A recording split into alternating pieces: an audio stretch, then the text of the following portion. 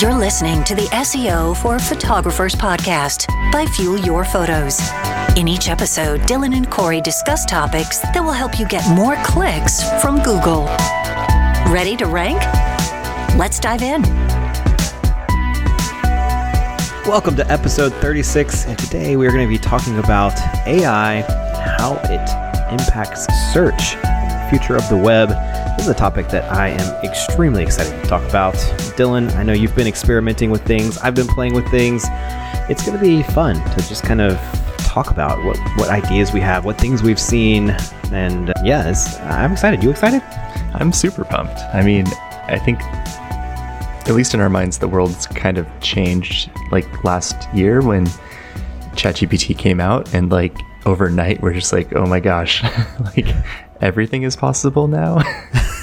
But it's like I have superpowers. I have a super intelligent assistant in my pocket and on my screen, whatever, and it's pretty crazy. I started using it heavily, and then I think there was like all kinds of things where it was limited and it was crashing and you couldn't get into it, and I was like, I feel like part of my brain is missing. And honestly, I stopped using it for a little while. I think I started getting overwhelmed with all of the AI news and everything, and I kind of just gave it a break for a little bit. But recently I've been back into, especially ChatGPT. I have it open pretty much all the time, and I use it at least a little bit daily. It's pretty crazy, the kind of stuff you can do. I think that if you really learn to embrace this technology and work it into your workflows and your thinking, your brainstorming, your planning, that it can really take things to the next level. Yeah, I totally agree. And I feel like I had the same path as you.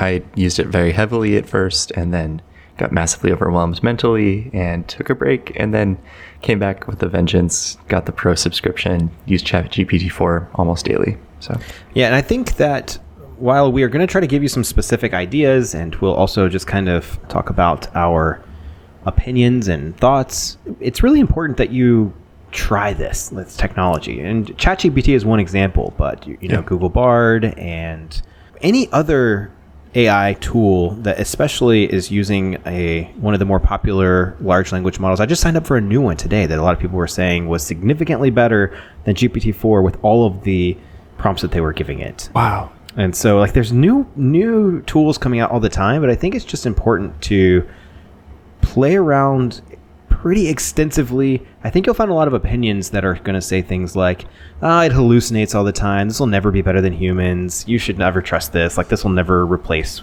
human writers. Maybe that's true. Maybe. You'll find other people who are like really pro AI writers, and they'll say, you should just use this for everything. I've seen quite a few marketers who are saying, just use AI to write your content. You can pump out way more content, rank for more queries. Maybe that's not great either. There's kind of somewhere in between where I think that if you start to use the tools, you'll see they're very powerful, and they can really improve your creativity, your productivity, your thinking in general. So get your hands on some of these tools and play for yourself, and hopefully this episode will give you some ideas on things you want to test. Yeah.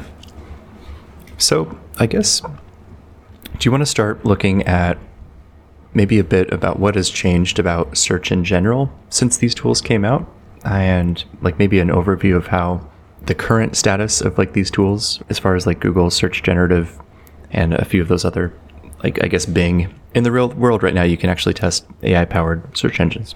Yeah. Let's do a little history lesson, and Dylan, I'll give my rundown real quick, and then you add in anything, because this is just my opinion and my perspective of how things have gone down. But sure. For the past several years, we've seen AI writers be pretty prominent for anyone who is doing any sort of online writing. If you've been trying to outsource your writing, if you've tried to use article writing services, this kind of stuff is not new whatsoever. At least 3 or 4 years, I've seen people talking about AI writers, and I tested some things out probably 2019, 2020 for sure. And I was like, that's not bad. This might be interesting. Like, maybe I could use this for some applications. I tested Jasper whenever it first came out, or I guess when it was Jarvis, or actually it was something else before that. I can't remember off the top of my head, but that's whenever I was testing it. And it was surprisingly good compared to the other writers that had come before it. And I think that was probably, in my mind at least, in the circles that I'm connected to, that was the first time that an AI writer started to like really gain traction with writers, with people who were generating content for the web. They were like, oh wow, this is better than anything we've seen so far. And it was really impressive. And a lot of people started using it. But I think what really started to change the game was with ChatGPT being open to the public. In November of last year, in 2022, we saw that they kind of skipped the line a little bit. There were, like, for example, Google has been saying that they were working on using AI in search and AI chat assistants and things like that for quite a bit. I mean, if you go look online and look at some of the forums and things like that, you'll see maybe 2 years ago, Google had similar capabilities to what we saw with ChatGPT when they released it, but they were not releasing it on purpose because they were like, this could be dangerous to the general public. A lot of misinformation can be given, and it can be given in a way that is very convincing. You can give very confidently wrong answers, and Google knows that their brand is associated with trust. They vetted the results. They give results that are likely to come from reputable sources. And, you know, if you've ever done anything with SEO, you know about this concept of authority and trust. And Google is the one who is coming up with a system to tell you whether or not you should be able to trust the results that you're looking at. And it's not perfect at all, but it's actually pretty good. And I think that they knew that they couldn't risk their reputation by giving people results that might not be as trustworthy as what they're accustomed to from Google. Because if Google's telling me this, it must be true, right? And that would be the prevailing thought if they just like released it onto search. But OpenAI was like, you know what? We think people need to see this. And from some interviews that I've heard, one with Bill Gates and one with Sam Altman and several others, but those in particular, they talked about a scenario where last year in August, I believe, they were doing a demo of GPT-4 to Bill Gates. And he was like, oh, this is different. And they were like, you know, we think that, you know, a lot of people talking about safety and alignment and all these things. They're like, we think that people need to get their hands on this because it's coming. Like, we're about to change the world with AI, and we think that people need to get used to it sooner than later. So they made the decision to go ahead and release it on, you know, with ChatGPT. People started using it. It was the fastest adopted software. I don't know how you want to like put, but the fastest to 1 million monthly active users of any software ever, apparently. That's what I've read. And it's because it was magical. Like, when you use it, it felt unlike anything we'd seen so far from AI writers. And the way that they put it in this like approachable chat interface where, you know, it was friendly and used conversational tone and could refine its answers based on the prompts that you were giving, and could even sometimes tell you when it was wrong, or it was, you know, could talk about its limitations. And it felt different than what we were used to seeing. And because of the hype, because of this like publicity that it got, Google was like, oh goodness, we are going to have to respond to this. We can't just like continue to not put this out there whenever we have similar technology, especially whenever Microsoft made a huge investment into OpenAI and became this like exclusive search partner where they can use it in their search engine, Bing. Google said, well, if they're doing that, then I guess we have to do the same. And that's why we see Google Bard being released and tested, and the new Google search experience with AI being demoed, and, you know, it's in beta right now. This is a response directly to ChatGPT. And then one more thing, but I know I'm talking for a long time here, but one other thing that I think is incredibly important to understand in this whole ecosystem is that there's also another side that's not just about like content creation, but it's about development. It's about code. And we have Co-Pilot, that is a AI code writer. But when ChatGPT was able to basically integrate all of the data from Co-Pilot or from GitHub, it also started to change the approachability of coding, in my opinion. And so a lot of people were saying, oh, now I can write I've done it myself. I've written several applications. I've followed tutorials where before I was trying to write something in Python or JavaScript and I was like, oh, this is taking too long. I can't quite figure it out. Running into bugs and can't quite sort through it. So then I abandon it and leave it there. With this, I can just ask ChatGPT to analyze it and say, what's wrong with this? And give me the next steps. And it will fix my code, write my next steps for me, tell me exactly why it's not working in language that I can understand. And then I can ask follow-up questions that will then be explained to me very clearly. And so we have a whole new generation of developers who are able to build the ideas that they've had for a very long time, but they weren't able to create without investing tens of thousands of dollars into developers. And all of these projects that you'll see, if you look at something like Hugging Face, it's a common place for people who are dealing with large language models and machine learning. They've had all kinds of models that were available, open source. But now people are actually using ChatGPT to automatically generate new data sets that are then being open sourced. And it's snowballing, right? We have new tools that are able to be made because of ChatGPT or because of GPT-4, GPT 3.5. Like, they are able to create newer and better tools. Plus, a lot of tools are integrating the features that were kind of showcased with ChatGPT into their tool set, whether that be something like Notion or Google Docs or Bing's Meetings and all of these things, or Microsoft's Meeting Suite and all this stuff. So all of this to say, it's been an explosion of AI craze because they finally released something that regular people were able to say, wait, this might change things. And people started using it and creating lots and lots of new stuff. What else did I miss in that history lesson? You pretty much got it. Yeah, I like you. I think I used some of those early text AI tools, even like pre Jasper. Like, I was trying it out in like 2016 or something, where it was just like, you knew this was not good text, but you could try to maybe get it to rank for some stuff. So yeah, the early stuff was terrible. I just think it's so interesting. You're right that these tools have allowed the world to interact with things like code and just natural language. And that's so big. Just being able to tell a tool, like, this is what I'm trying to accomplish. How should I go about doing this? And it can give you the steps, and they're actually sometimes pretty dang accurate. And then it can give you the code, and then it might work. And then if it doesn't, you can have it troubleshoot the code, and then that might work. It's wild. How that affects photographers today, I don't know. Maybe if you have a feature on your website that you've been trying to figure out for a long time, you might be able to get closer, have it build a WordPress plugin for you or something. Well, I think it's a good time to sort of take what you just said and use it to talk about how the web might change. Like, what do we expect to see that is drastically different because of the technology that's introduced right now?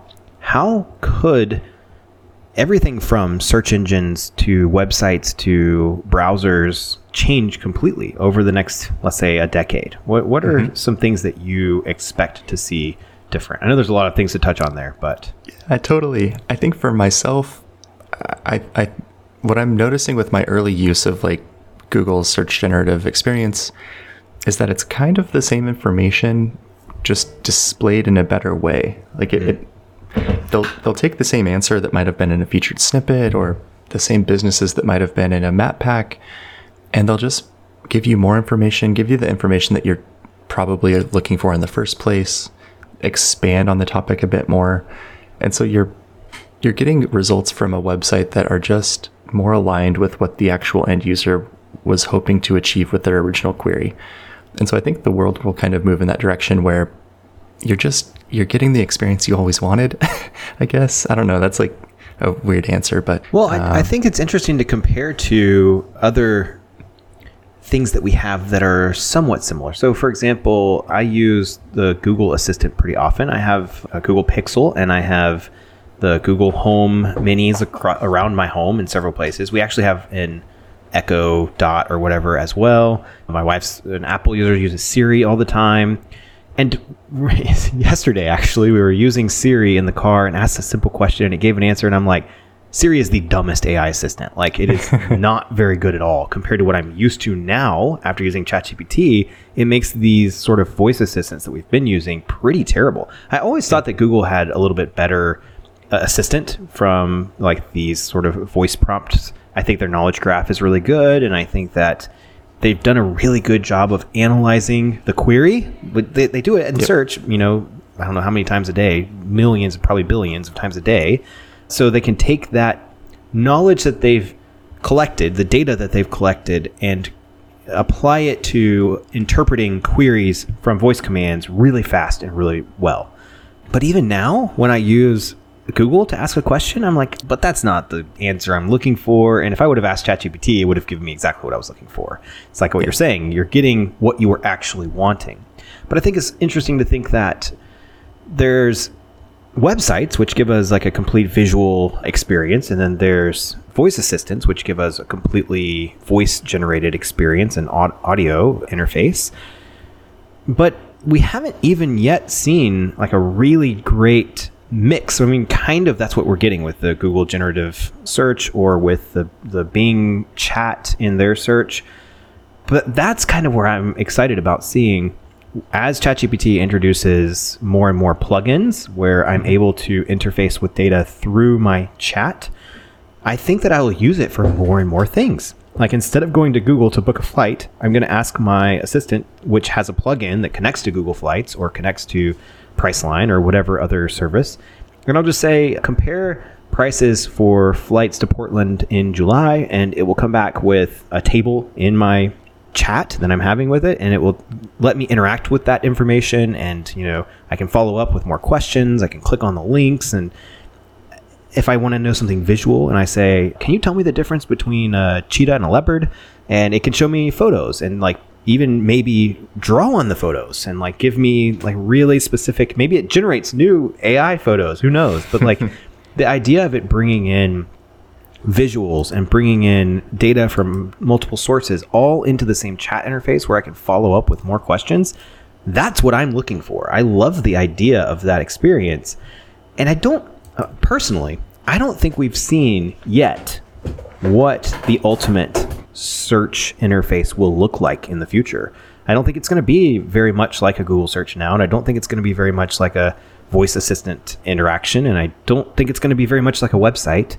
I think it's kind of like an AI chat bot, like with OpenAI right now, but also I think it's going to let me sort of build the page as I go and like, here, save that over here for later, and then let me look at this other stuff, and over in this right pane it's going to be like suggesting more topics that might be related to the conversation that I'm having that I might want to explore next, and I might be able to, I don't know, I think that there's going to be some really interesting opportunities. So Dylan, use your imagination and tell me what you think. If I were searching for a wedding photographer in Portland, or planning my wedding even in Portland in 10 years, what is it going to look like when I decide to ask questions to either my digital assistant or use the web to find the information that I'm looking for? Totally. So you'd be laying in bed with your like new Apple goggles, right? And good point. You just think, oh no, my wedding's coming up next year. I should start planning that. And it would see that brainwave, and it would just like start planning in the background. But he's not being sarcastic. Like, this is probably real technology. Look up the studies they're doing right now with MRIs, and then taking brainwaves and then turning it into images that represent what someone's thinking. They're doing that right now. Yeah, it's wild.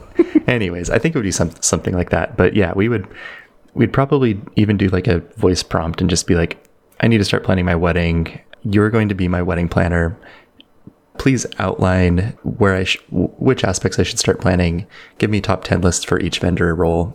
I'd like to see reviews of the top 5 and 4 full portfolios, and just like have it start like building out the entire process of like comparing vendors. Maybe it integrates like your Pinterest board or something, or something like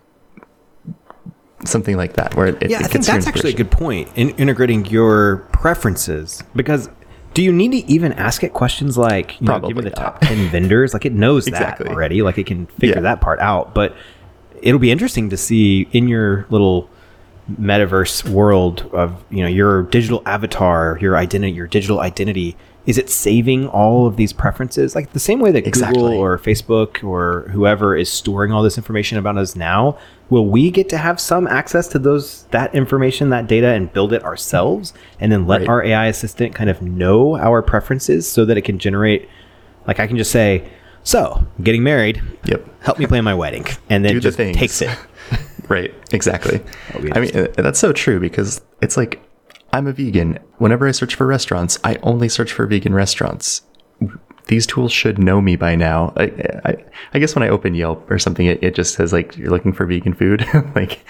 But yeah, like tools like that should understand what part of the town you are always in, all of your preferences, your style, your budget. Like it checks your bank account and figures out if you can afford this venue or not. Right. It might even look back at the locations you've visited. I mean, I know that's all in my Google Photos, and my Google account knows all the places I've visited, the photos I've taken in those places. Could it like analyze that and say, here's what you usually find important when you go to places like this? You might like venues that are kind of like this. That'd be awesome. No reason it can't do that, you know? Totally. So yeah, I mean, it's wild. I think that it's giving us a much better experience potentially. I think I like the creativity that these tools bring into the world. I feel like it does, when they work well, I feel like I do have a better experience throughout different aspects of my life. So it's interesting to think about. Yeah. So let's actually kind of shift to more practical near term. What can you be doing right now to make sure that as these things get going, as we start to shift in the way that people are searching and exploring data and browsing the web and interacting with the information that's available on the web, how might photographers want to think about making sure that their websites are set up and ready for these AI assistants? And what kind of things might we use to test that? Totally. I think my favorite right now is to go get a pro account on ChatGPT and use GPT-4 with web browsing.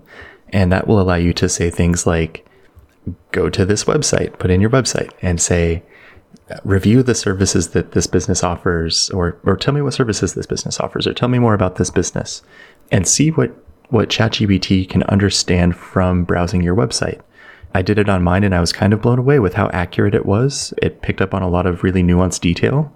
I could even read a few examples, but mine says, Dylan M. Howell is a wedding photographer based in Portland with over 13 years of experience. I have an affinity for the Pacific Northwest natural beauty. I shoot in the Pacific Northwest, California, and worldwide. My availability is limited for 2023, a few open dates later this year. Highly recommended by past clients. It lists some like different things that were common throughout the different testimonials on my site.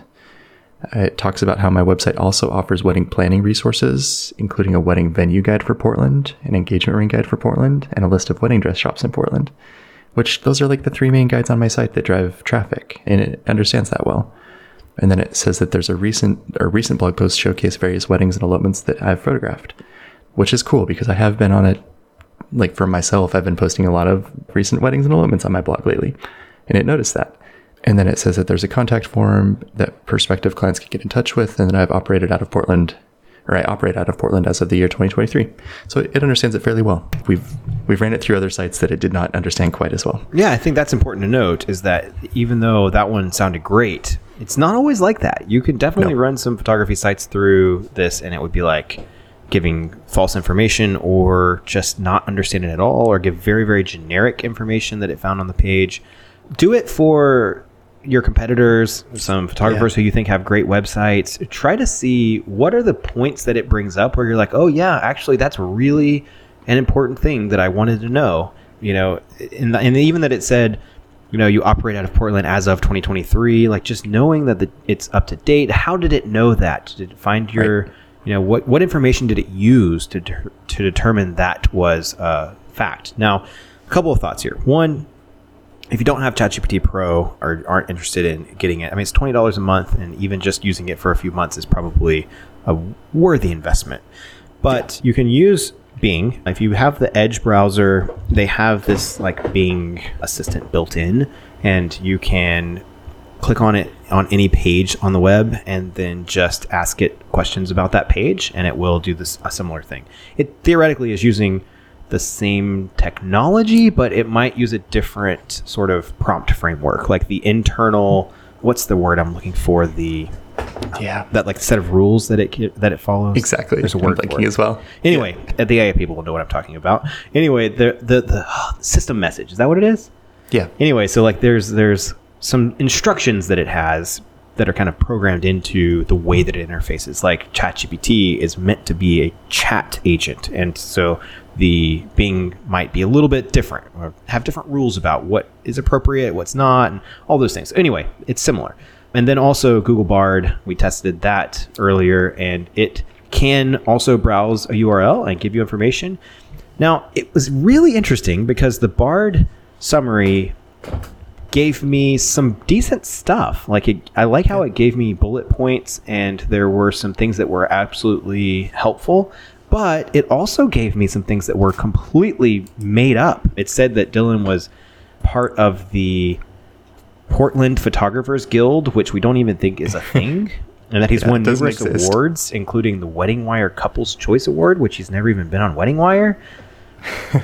But it was pretty amazing. But even though those are completely false, right, and you have to be careful right now with that kind of thing, it shows the direction that Google is going with it, where it's like, here's some information we found about Dylan from his website, and here's some information that we know about Dylan from other places on the web. I think that's ultimately where it will end up. It's like you can ask something about a website and it will say, here's what we know directly from the website, and here's what we know from information we've collected that other people have said about this business, this brand, this website.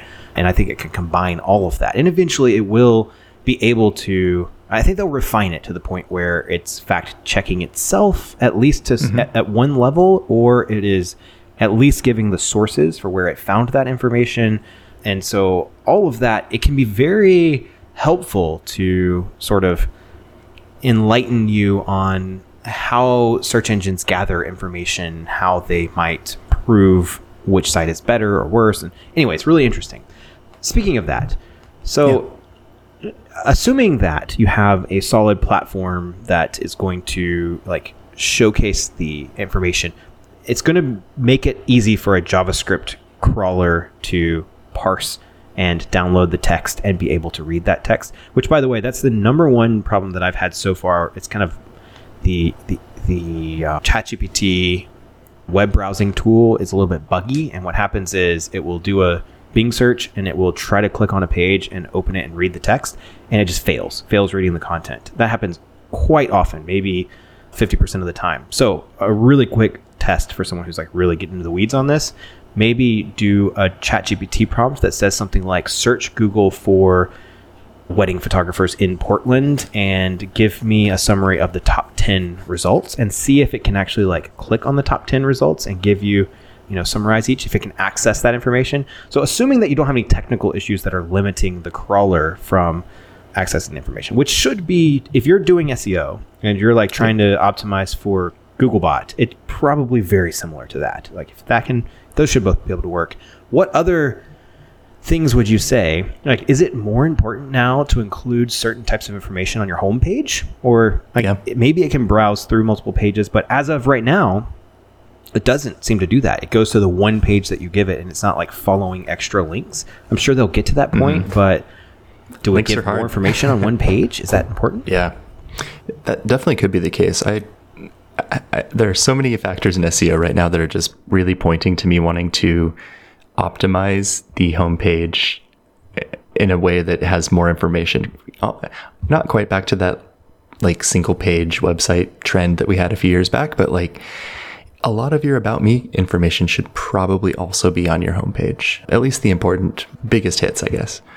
Your experience, maybe some big awards you've won, reasons why people should treat you as an authority or an expert. Yeah, I think it's, just doing this, like I said earlier, going through some competitor sites and just like poking around yourself, I really think it'll be revealing to say, what do I agree with this summary? And what is it missing that I would have wanted to know about this photographer? And what did it give me that I didn't even expect it to know about this photographer? Make notes of those things, and then use that to help you shape like what you're adding to your own homepage. Yeah, it's interesting. We've also done a little bit of testing, a few minutes of testing on which platforms these tools seem to access that data on most easily. And I think that's just going to be a much more important consideration going forward than it has been in the past, where maybe Showit or other like drag and drop builders that make pretty content might not make the content that these tools can understand it quite as easily. Right. If you're talking about Squarespace Fluid Engine, for example, sure. If they're doing it in such a way that browsers can interpret it, and Google has had lots of time to be able to try to render JavaScript correctly and get the content out like a user would see it. But some of these other tools might not have that yet. And needing to be able to crawl a simplified text version of the page could be critical for some of these tools. And it's not that OpenAI can't figure that out. And I'm sure that they, along with Microsoft and Bing and like their investment partners and stuff, they'll figure this stuff out pretty well, because they're a big company that's going to make really big moves. Mm-hmm. But that doesn't mean it's going to be the only thing. Earlier, I mentioned that I signed up for a new, I cannot even think of the name of it right now. It starts with a C, I think. But anyway, I signed up for a new thing to test because people were talking about it. And I think that there's going to be plenty of new apps, assistants, programs. Like even I might be using Notion to write a summary of something, and I might say, can you summarize from blah, blah, blah website? So all of these different AI tools are going to use different methods for being able to crawl website, parse the information, extract the text, and then crawl or read that text. So being very sure that your platform is not just focused on the visual, but also what's behind it. Is the HTML, is it rendered in such a way that these tools can easily parse it? Yeah. And then maybe think about structured data as well. Speaking of that, I think that's a really good point. We were talking earlier about schema, not in this podcast, but beforehand. And I think that I was giving the example of how MySpace and Facebook, kind of the evolution there, where Facebook standardized a lot of things about profiles, where it was really easy to know how to interact with other profiles, where with MySpace, maybe you had a little bit more customization options and things could be a little bit different. This sort of standardization and then essentially creating a schema that allows you to always give information in the way that will work with another platform. The same thing, if you just look at schema.org, it was a project from Google, Microsoft, I don't remember who the partners were who like came up with this idea, but they're like, let's come up with a standardized way of representing certain types of information that we know that we're going to want to pull into knowledge graphs and other things that we're building here. And that's the whole idea behind schema. I think for the future, schema will become even more important. I think that it's very likely, though, that we'll see that the big AI tools are inventing their own schema, which is really interesting to think about. And I don't know that I believe that it will need to use our kind of specified schema, but I do think that doing so is going to make it easier for them to parse, especially in the short term. I don't mean, to be clear, I don't mean that photographers need to like go really heavy on optimizing schema. Like go to schema.org and find all the schema information. I mean, like, sure, use the local business schema or website schema or whatever, but I do think that we will start to see certain information that if you present it in a specific way, that tools will start to be expecting it to be found in that certain way. So just keep an eye out on what might be changing in that space. It's kind of a nerd topic there. I don't want people to get like overwhelmed. Don't want to go too deep. Schema, but I do think it's something that's going to be worth talking about. For sure. You want to talk about, in general, how we might use ChatGPT to help with content marketing, because this is something that I'm very interested in, and not just improving your website, making sure your website's ready for AI, but also if I'm wanting to, let's say I don't really enjoy blogging, but I think that I need to blog. First of all, is that even a thing? And second of all, if I want to create better content, should I be using AI? And is there a certain way that I should be using AI? What are your thoughts? Yeah, totally. So my entire thoughts, I've kind of narrowed down to this. I think that AI tools have made content creation far too easy to create bland, surface level, somewhat meaningless content. No deep thoughts are really presented, no interesting thoughts, no unique or creative ideas are really shared. There's no thought leadership in AI, really. It's just they're looking at previously available information. They're summarizing it. These language models are literally just calculating what is the most likely next word and putting that word in place. It's not really saying much. And so the way I think you can win with content marketing going forward is really putting yourself into the position of a thought leader, thinking about what maybe angles of a problem haven't been solved or shared or published. Google has always had their EAT, and they recently updated it to EEAT, and they're really emphasizing this idea of experience and expertise. Meaning the experience part being a key piece of how they determine whether content is actually helpful is, does the person who's writing this have real firsthand experience with the topic that they are writing about? This is especially important in product reviews, where what was happening is a lot of people were just summarizing other reviews and trying to rank better because of their authority, or they were adding more words or whatever. And it was like, it's still clear that you've never used this vacuum before or whatever, right? And exactly. They're just doing it for affiliate commissions. And so I think that Google has already given us lots of clues to say, we are going to put even more emphasis than ever on human experience and expertise. Trustworthiness and authoritativeness are also still a big piece of the puzzle. But I think for me, it has really come down to that. What are the things that I have experienced as a human that other humans might want to know about? Like, what can I give them? What insight can I give them because I've done it? And they'll trust me because they'll say, I can tell that this person has actually done it. They have insight that it's clear that you could only get by actually doing it.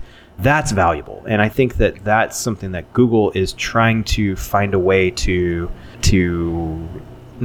they're trying to figure out how to make sure that they can rank that, right? And so the search evaluator guidelines are asking the evaluators to label that, and then they're going to use AI to look for similar patterns in other content and say, well, this looks like content that's probably got experience. So that'll be interesting. I think that's going to be key. Yeah, that was a really interesting Google update to follow, like in mid-March, that was going after just that, like really nuking product review sites that were just kind of fake. Yeah. What else? What else can... Okay, so like using... As far as tool usage. Yeah, totally. One of my favorite things to do is put myself in the position of a potential client as they're planning whatever event you're trying to photograph or whatever your service is. And so for me, it would be like, plan a wedding in Portland, Oregon. Like, try to just go through that entire process using ChatGPT and see how I could better create content on my site that would be helpful for those queries and come up in those queries and be cited in those queries. That's one of my main use cases now. Yeah. We have an article on feelyourphotos.com that is how photographers should be using ChatGPT. I think I put that out in December, but still very helpful in my opinion. Lots of really interesting examples. I think that's really helpful for a lot of people who don't feel creative or haven't used these tools a lot yet. You'll hear a lot of people talk about being prompt engineers or all these different like workshops on teaching you how to use ChatGPT and better prompts. And some people like come up with these really crazy advanced prompts. And I have found personally that they don't give me better results in most cases, that I'm actually better off to just give it something really simple and then start refining what I'm looking for by asking follow-up questions. So check out the article that we already have. But I kind of want to just mention that there are quite a few people who I've seen recently who are promoting the idea that you should just do content marketing with ChatGPT, where you should... There's one person who was doing SEO for photographers and made a tool. Then they said, just put in a competitor's article and we'll rewrite it for you in completely unique content that's SEO optimized and ready to publish. To me, that's terrible. Like, it's completely unethical. You should not be publishing something like that. It's stealing, in my opinion. Even if it is technically new content that's written by AI, if it's based on, if it's basing it on something else that's already out there, then we could get into the ethics of AI in general, but that's too long of a conversation. But that kind of thing is just not, it shouldn't make you feel good about what you're publishing. Like you should be publishing things that share something unique that you want to say to the world. It's like one of the most important things about a website is it's your own personal publishing platform where you get to have a conversation with other humans through the internet, which it's an amazing part about being alive in this time. And so I think that you should absolutely be using AI. Just don't completely lean on it. I've seen quite a few articles, even in our course community and in our Facebook group, we'll have people they'll be trying this in the beginning, and I'll look at it and say, this was a good start, but we still need to make sure that your voice is coming through in this. And it's not good enough, in my opinion, to start with ChatGPT, have it write you an article, and then just like add a few things. Like just go in there and like maybe tweak it a little bit or add one story that it's your personal story or whatever. Like that maybe sometimes it's close enough. And Dylan, you maybe can talk in a second about the Pixie Set blogger and things like that for certain types of work. But like if you're trying to write some sort of authoritative content that is, a guide to wedding venues in your location, or things to do with families in a location, or, something about headshot sessions and like what you need to be portraying, and like all these kinds of things where you might have specific information and experience based on the fact that you've done these things, you can use ChatGPT in the process to help you think about new angles that you missed. You can have it analyze your tone. You can have it, start brainstorming with ChatGPT. Say, I want to write an article about things to do with my family in Columbia, South Carolina. I've got a couple of ideas, and I would like some more similar ideas to add to my list. And then, start with that. And then you go through and say, okay, so here's the things I'm going to have on my list. Maybe even give it like 4 or 5 bullet points for each of the locations. Or if you're, let's say you're writing a wedding venue roundup. Let's say you give it the pros and cons that you think should be included for each of the venues, and then have it give you a first draft, and then go back through that. Like this is the way that I use it. It's just brainstorming. It's creating drafts. It's going back through and reworking certain sections. It's adding in new information. But especially, I like to ask for what's likely missing. If I'm trying to talk to X avatar, like a certain type of person, what might they ask about this that I didn't cover? It's surprisingly good at giving that kind of information. Yeah. Whenever I was analyzing a landing page recently, and I was like, summarize this landing page. It summarized it. It was very good. And I said, now, what kind of questions might people have, or what objections might they have to purchasing this? And it gave me some objections, and I was like, wow, that was really good. And while I knew 3 or 4 of these, some of them I was like, I would have never quite thought of it like that. And again, especially if you can give it information about who you're trying to reach, it can give you even more specific information about why that very specific person might want some different information or anything that you've left out. That's my main way of using ChatGPT for writing. I like it. You mentioned like some blogging tools that have come out recently. I think I've seen quite a few SEO tools kind of come out with like AI versions. I think RankMath has their own. SEMrush has one now. And then one I've been testing is from PickTime.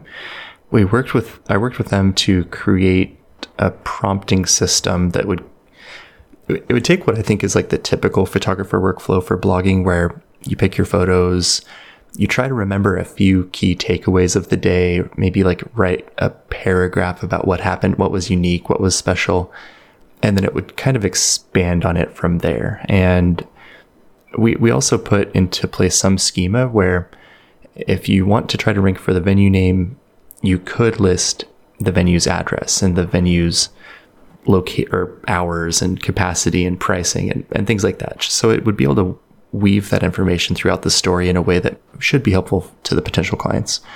In general, I think it is better than just doing a 3-sentence blog post that just mentions how great your couple was and has no meaningful information. I think that these blog posts can rank in low competition queries and for single venues probably just fine. But like you said, I wouldn't use a tool like that for building out like my main content on my site, like big guides, actual, 1, 2, 3, 4,000 word posts where I go in depth on a topic. I want that to be written by hand, and probably at most use a tool like ChatGPT for poking holes in what I've written, looking at what I've done and making suggestions, or maybe even like an outline at the start. But let's clarify for a second here. Do you think that AI content for like a 4,000 word guide can rank well in Google and drive traffic? Yeah, totally. I've done it on some test sites. It can take some work. I think it's difficult to put one prompt into ChatGPT, say, this might even be above the pro limits, but say like, write a 4,000 word blog post about this topic. I think that might just be nauseating to read if a person made it that far. But if you spent an afternoon and put together 20 or 30 prompts and wrote some of your own information in it and put that together into a 4,000 word guide, that might be like a human might read that and actually gain some information, and that it might actually be helpful. And yeah, that could definitely rank. I see content like that ranking currently, and I've done it on my own. I've seen articles that people just say, give me a 4,000 word article on X topic and let it write for it. Okay, so it's probably not ChatGPT. I think there's ZimWriter. There's like a couple other ones that are kind of made for that sort of long form thing for people who are doing like affiliate SEO and stuff. And I've seen them drive hundreds of thousands of clicks from Google with only like completely AI written content. Yep. I don't know. I just don't think it's going to stand the test of time. I don't think so either. I mean, I think that it all comes back to like, is it like, if a human read that, are they actually having a good experience? And I don't know. Every time I read that information, even by the best tools, by the end, I'm like, I can tell it has a formula. I can tell like when it's doing certain things that they're expected, I guess. They're very, I mean, you can guess what the next paragraph is going to be. I think that's the key, right? If AI can write it now, then likely Google is just going to be answering it directly soon, right? They don't need to send you to something that was AI generated, because if it's easy enough to AI generate, then they can probably generate the answer. So that's something that we didn't bring up quite yet, and we've kind of been like talking all around it, but we were talking earlier about information gain and the idea that your articles should add something unique to the conversation that maybe you don't find online. I actually have an article, we'll try to throw it in the show notes, but it's from Animals with a Z, which is a SEO agency that has some really cool stuff on their blog. And they talk about some examples of how to find opportunities for information gain. One is unserved intent. So it's like you went to Google and you did a search and you feel like your specific use case isn't really represented there. Missing information, which is similar, as you're reading something, you're like, it's so weird that no one has even mentioned X. If you know that because you're reading something and you have experience and you think it's weird that people aren't mentioning it, that's probably a good sign that you could write that and add to the conversation. Differences in opinion, where you feel like your opinion is drastically different from the thing that you're reading and that it's not being represented well. Mistakes in comprehension, especially in Google results, or whenever you're reading something, you're like, they don't really get what I was asking. It's clearly they're answering this topic, but they just don't understand what I really meant by this. That's a good sign that you could write something. There's also some things like counter narrative opinions. That's similar to what I already said, difference in opinion. Personal narrative. So just telling your own story and your perspective and why you believe what you believe and how you got to your opinion. Data storytelling, which is, taking information and interpreting it through your own lens and through your experience, and then telling what you think that data is saying. Industry analysis, so just saying something that you might know because you're in the industry. If you're a photographer and you want to write something about gear or software for photographers, or something where you're like, listen, I can, like Dylan and I could probably write about websites for photographers with some industry analysis that a lot of people don't have access to. We can give you information from talking to the CEOs of these companies and being able to really kind of know the roadmap of all of the different software that's available. And we can give you really interesting industry analysis that most people couldn't give you. or network connections, like using your personal connections with other humans to, maybe most people don't have access to someone that you could interview and you could ask them questions and share that. These are just some examples, but the idea is think about what's missing from the online conversation for the people who you are trying to reach. If you know who you're trying to reach through search, what is it that they're going to say, man, people just don't quite get me. The answers that I'm looking for just aren't quite here. And if you can add that, in my opinion, that will win in the long run. It might just seem like philosophical, and you might see that all these people are writing AI content and it's working for them for now. But I really do believe that Google will figure out how to know that there's information by humans for humans. And I think that's what they're going to put at the top of the rankings. Yeah. I think of it like the world is like a big Wikipedia right now. And if you looked at the Wikipedia listing for that topic, like what's missing from here? What can I add? That's one of my favorite pastimes, is to like look at Wikipedia articles for like really niche celebrities or niche people and be like, there's so much missing from this profile. Like that could be your blog ideas, and it's your content ideas. It's so cool that, like trying to add something to Wikipedia is a pain because they're extremely strict about what they want to, their standards for including new information, which I think that's good. I am glad that Wikipedia does that. But you've got your own personal website and you can write your opinions. You can write your personal experience. You can write anything you want. I mean, I'm not advocating for writing things that are false, but I'm saying sometimes opinions are valuable and Wikipedia doesn't really allow for opinions. So I think that's one of the cool things about having a blog. Yep, very cool.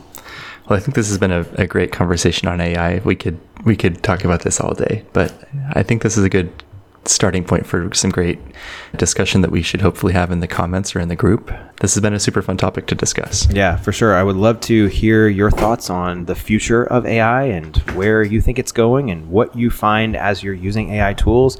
Leave it here in the comments for the podcast episode. I think that would be a great place for us to reply and keep this updated in the future. Awesome. Take care, everybody. Next episode.